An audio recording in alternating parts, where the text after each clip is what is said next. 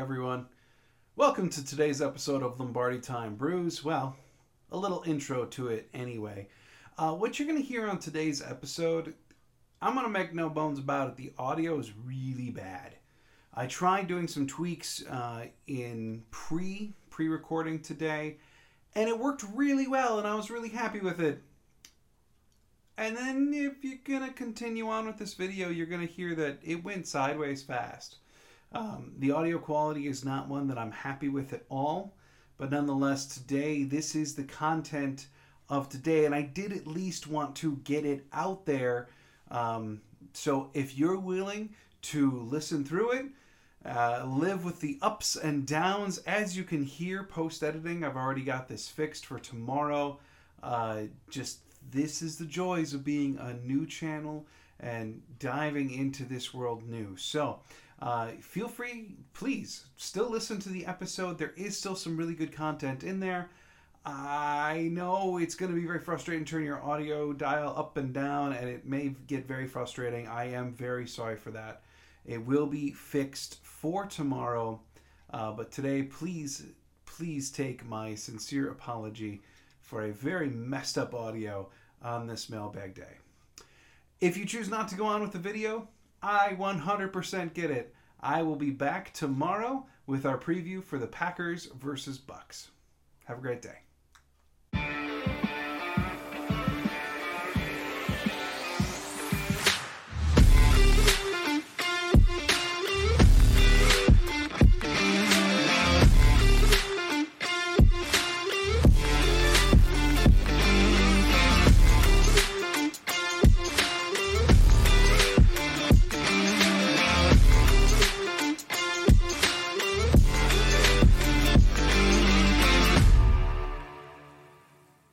Welcome to another episode of Lombardi Time Brews. I am your host, John Delray, back after a day off yesterday where I was working on a bunch of projects. So today, let's dive right in. First up, hit that like, subscribe, share button. Hit all the buttons and get this video out there or this audio podcast so we can keep on building a bigger community at Lombardi Time Brews.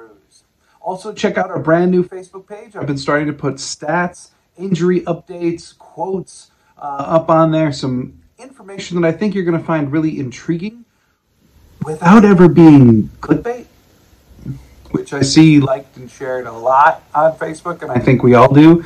I'm going to try as hard as I possibly can to always be forthcoming in the posts, always give context, always give full quotes, not little bits.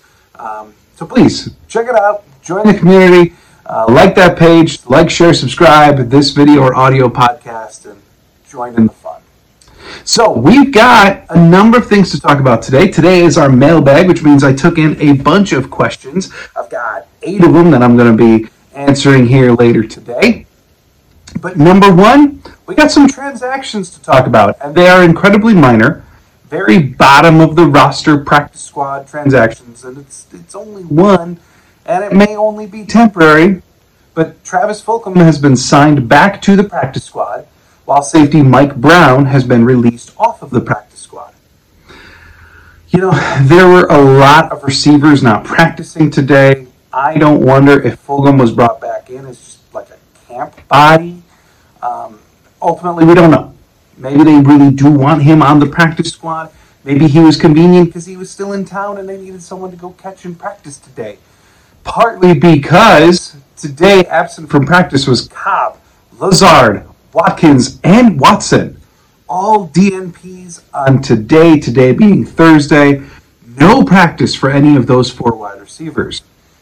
3 of them are new. Lazard, Watkins, Watson, all of them new non-practicees.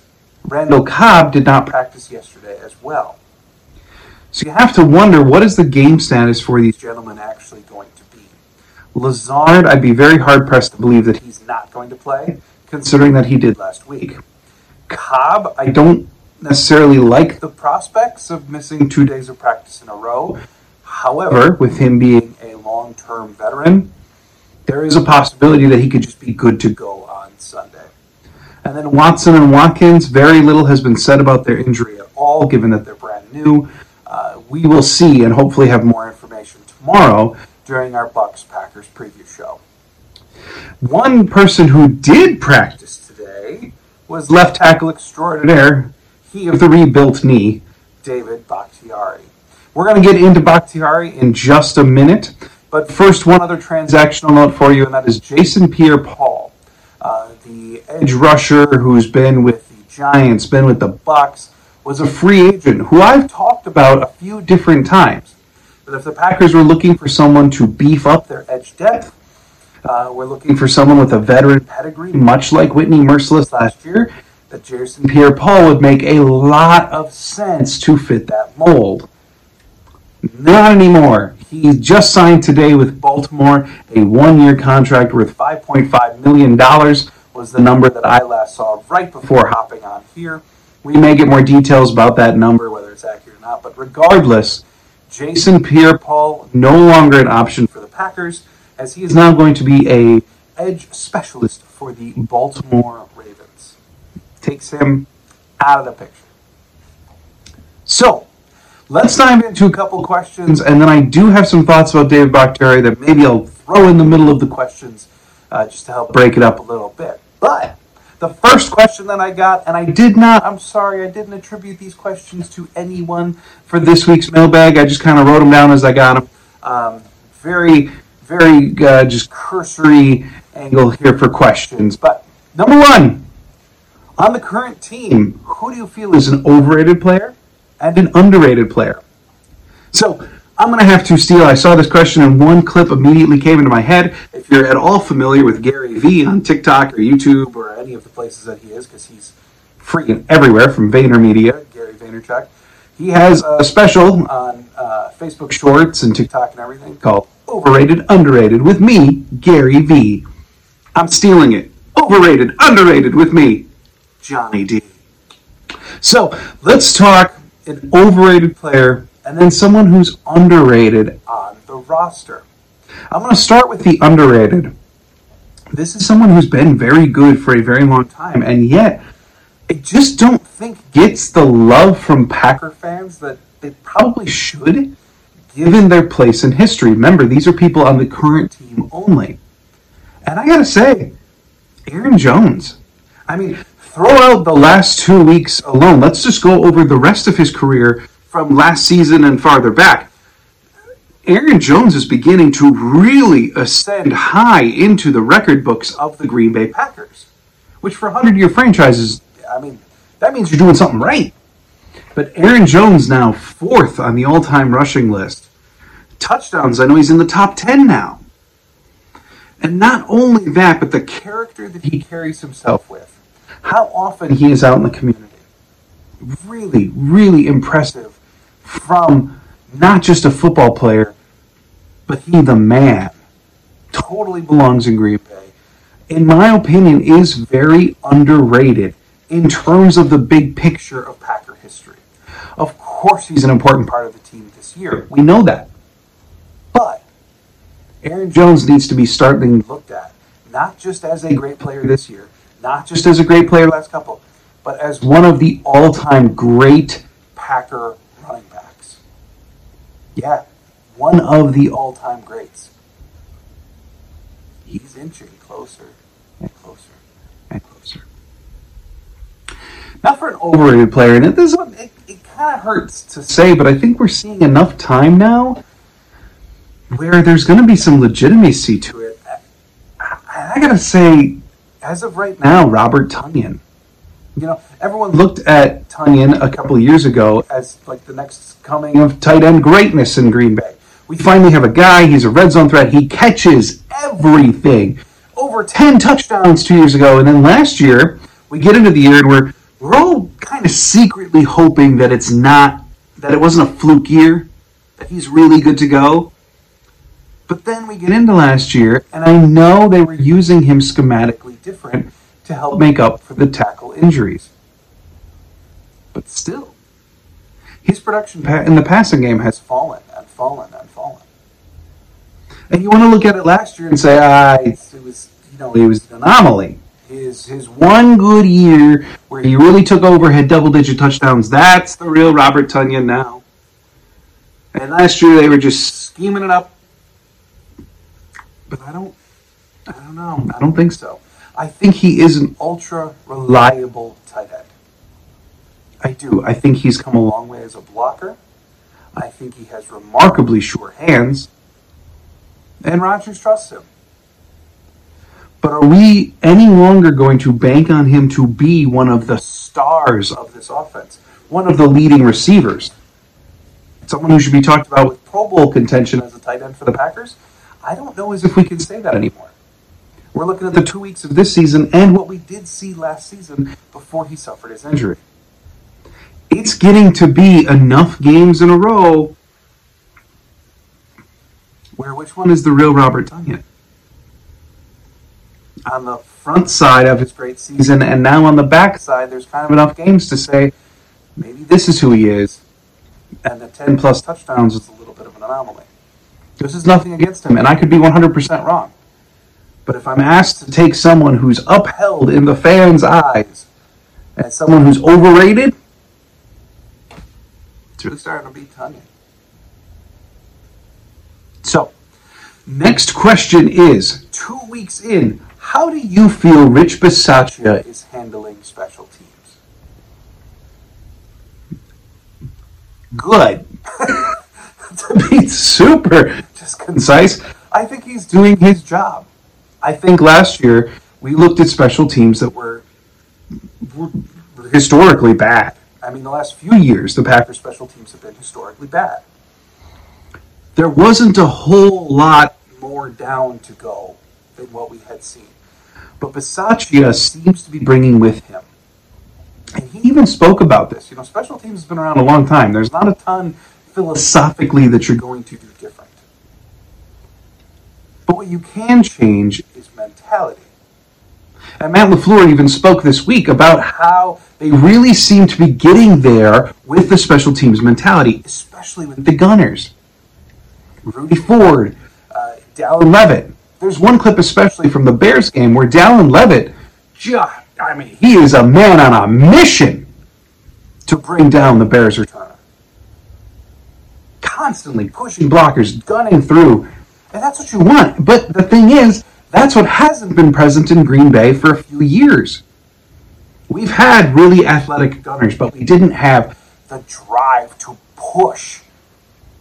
The relentless pursuit paired with appropriate aggression at the point of the tackle. Ford and Levitt offer you that. There's a downside, though, and this is a much bigger picture problem, but there's a downside in that two of your gunners happen to be two of your safety depth, and we've seen the safety depth is a little shaky, partly because they've got all these special teams aces as their backs up at safety, even if Ford can contribute at safety like he did in Jacksonville at times. But I think what Rich Bisaccia is doing most, to get back to the point, is bringing in that mentality. That special teams is a very definitive part of the team, no longer to be pushed to the side. I think LaFleur is emphasizing it more, significantly more in practice, and I think it's beginning to work. Is it going to be immediate? Nope, never was. But it's progress. That's all we can ask for. So, next question. How do we stop Tampa Bay even if they don't have all of their top wide receivers? Well, and, even if they don't have it, well, yeah, of course that makes it easier, right? I mean, Mike Evans is out. Julio Jones is probably going to be out, as is Chris Godwin probably going to be out. So who does that leave Tampa Bay with? It leaves them with Scotty Miller. Very, very sad name from years past. Scotty Miller, Rashard Perriman. I mean, these are not the same thing. Russell Gage is going to be their number one. Now, when you take Russell Gage as your number one versus Mike Evans, Chris Godwin, Julio Jones, there is a class difference there for sure. And that's not to say anything bad about Gage. It's just Godwin, Evans, and Julio Jones are of a certain tier that Russell Gage has never gotten to. Pair that with Rashard Perriman, who's kind of been a journeyman for a few years, but had really explosive traits earlier in his career. He's just bounced around, had some injury problems, continued to bounce, but still in the league, obviously. And then Scotty Miller, who's the speed guy, who we know all too well is a speed guy. So, they don't have their top wide receivers. How does Green Bay go about truly stopping Tampa? How do they take advantage of these lack of receivers? And to me, it's all about two things. One, outright aggression in the trenches. Take away the run and take it away hard. Leonard Fournette has amassed fine yardage totals over the first 2 weeks of the season, but he has yet to find the end zone. He has not had that game-breaking type of game that we've actually seen from him in the past in Tampa Bay. So shut him down. Occupy the lanes. Almost do the opposite of what you did in the second half against the Bears. Second half against the Bears, I talked about it earlier this week, they backed everybody off. They said to the Bears, all right, yeah, we're up by 16. Run. What you going to do? We're going to let you take 8 yards every time because it's going to take you forever to work your way down the field. But we're going to give you 8 yards. Do the opposite here. Clog the lanes, attack Fournette. Be ultra aggressive on the line of scrimmage. Tampa Bay has all of these wide receiver injuries. That does nothing to speak of all of the injuries on their offensive line. Left tackle, center. There's another one that I'm not even coming to mind with right now. Kenny Clark and Rashawn Gary and Preston Smith should be salivating. Hell, throw Jerron Reed and Dean Lowry on there too. Attack the line. Well, okay, and an easy counter as well.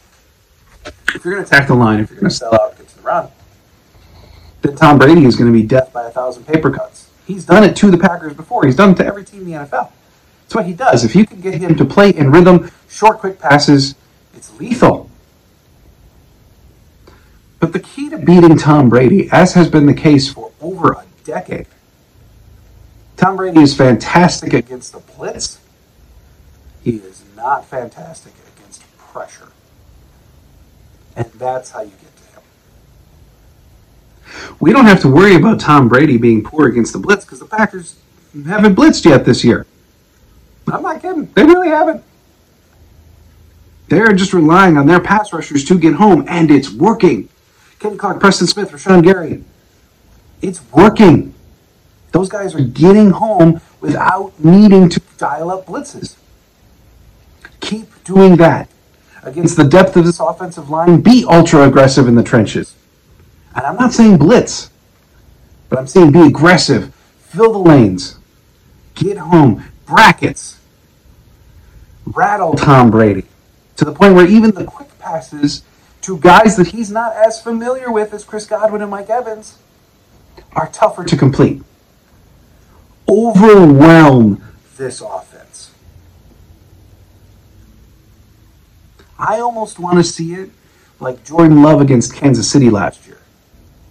Without the Packers going over the top with engage 8 blitzes like it's Madden, like the Chiefs did. But that overall sense of just constant swarming the line, never letting Brady get comfortable. That is how you beat this version of the Tampa Bay Buccaneers. Something the Packers should be very well primed to do. Moving on to the next question, a memorabilia question. And I'll try to post pictures right here of all of the bobbleheads that I'm going to be talking about quickly.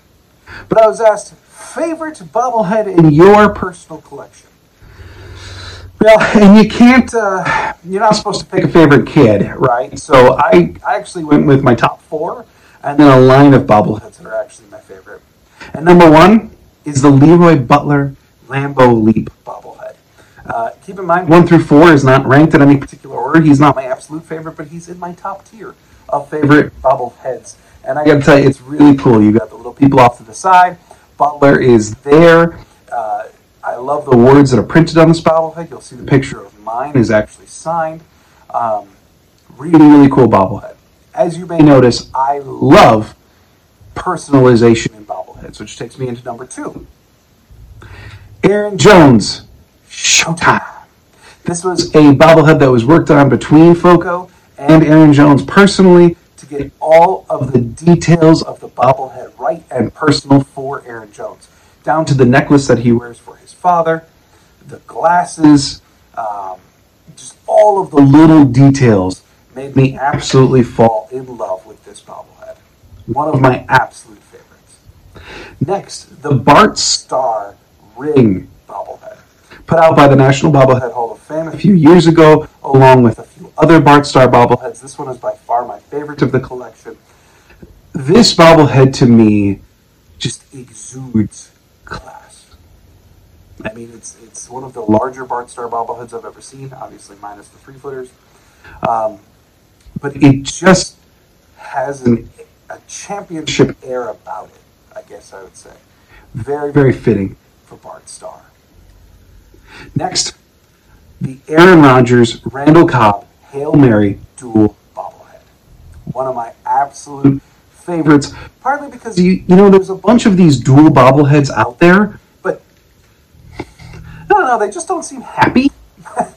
Like, they're throwing a Hail Mary to win the game, and Aaron Rodgers' face is... It's just, it just doesn't work. The Randall Cobb, Aaron Rodgers one, this one looks like it was made in the realm of fun. Rodgers is smiling, Cobb is smiling. The little pylon bobbles, for crying out loud. Like, it's a very fun bobblehead, one that you can certainly cherish if you get your hands on, too, for one of the all-time great relationships between quarterback and receiver in Packer history. And then last, I'm going to talk about the Jersey Showcase bobbleheads. I love these bobbleheads. I think these are sophistication in bobbleheads, just beautifully well done. To see the little jersey folded in the back behind the showcase, behind the statue of the player. 3 of them are still available at the Packers Pro Shop. That would be Bart Starr, Ray Nitschke, Reggie White. Also has been produced would be Devontae Adams and Aaron Rodgers. These are very elegant bobbleheads. When I very first saw the first one I ever saw was a few years ago, and it was when they did Walter Payton. Obviously, another very fitting recipient of this type of bobblehead. Great bobblehead. My favorite line of bobbleheads that I've seen in a very long time. All right, before I answer the last question of the day, that's right, the last question, make sure you hit share, like, subscribe, and check out tomorrow's video. Tomorrow I'm going to be going through the Packers versus Buccaneers matchup, recapping the Bucs offseason, talking more about the matchups, the X factors, who to watch, what to watch, etc., etc. All going to be coming in tomorrow's video. Everything you need to get ready for Sunday's matchup in Tampa Bay. By the way, one little nugget I'm going to talk about tomorrow, it's due to be like 88 degrees in Tampa on Sunday. I'm from Wisconsin. We are hardy people. I don't want 88 degrees. I don't know. If I played for the Packers, I've been looking into my work from home options as an employee. But yeah, 88 degrees. We're going to talk about that a bunch more tomorrow, as well as a bunch of the trends of the game, such as some of Aaron Rodgers' difficulties in the state of Florida. We're going to be talking through all of that kind of detail tomorrow. So, last question. Most difficult matchup left on the schedule. And there's a few. The schedule's, it's not the easiest for Green Bay this year. But there's one game that really stands out. And I don't know as if it's the single most difficult matchup left on the schedule, but it certainly is the one that I'm most intrigued by 2 weeks into the season. And that would be the Philadelphia Eagles. I think Jalen Hurts is looking downright like an MVP candidate through 2 weeks. I think a lot of what the Eagles does matches up very well against Green Bay. I think it's a very good match. Obviously, Buffalo is going to be a very difficult game coming up. New England's always tough no matter what. Even if they suck this year, it's still a tough matchup.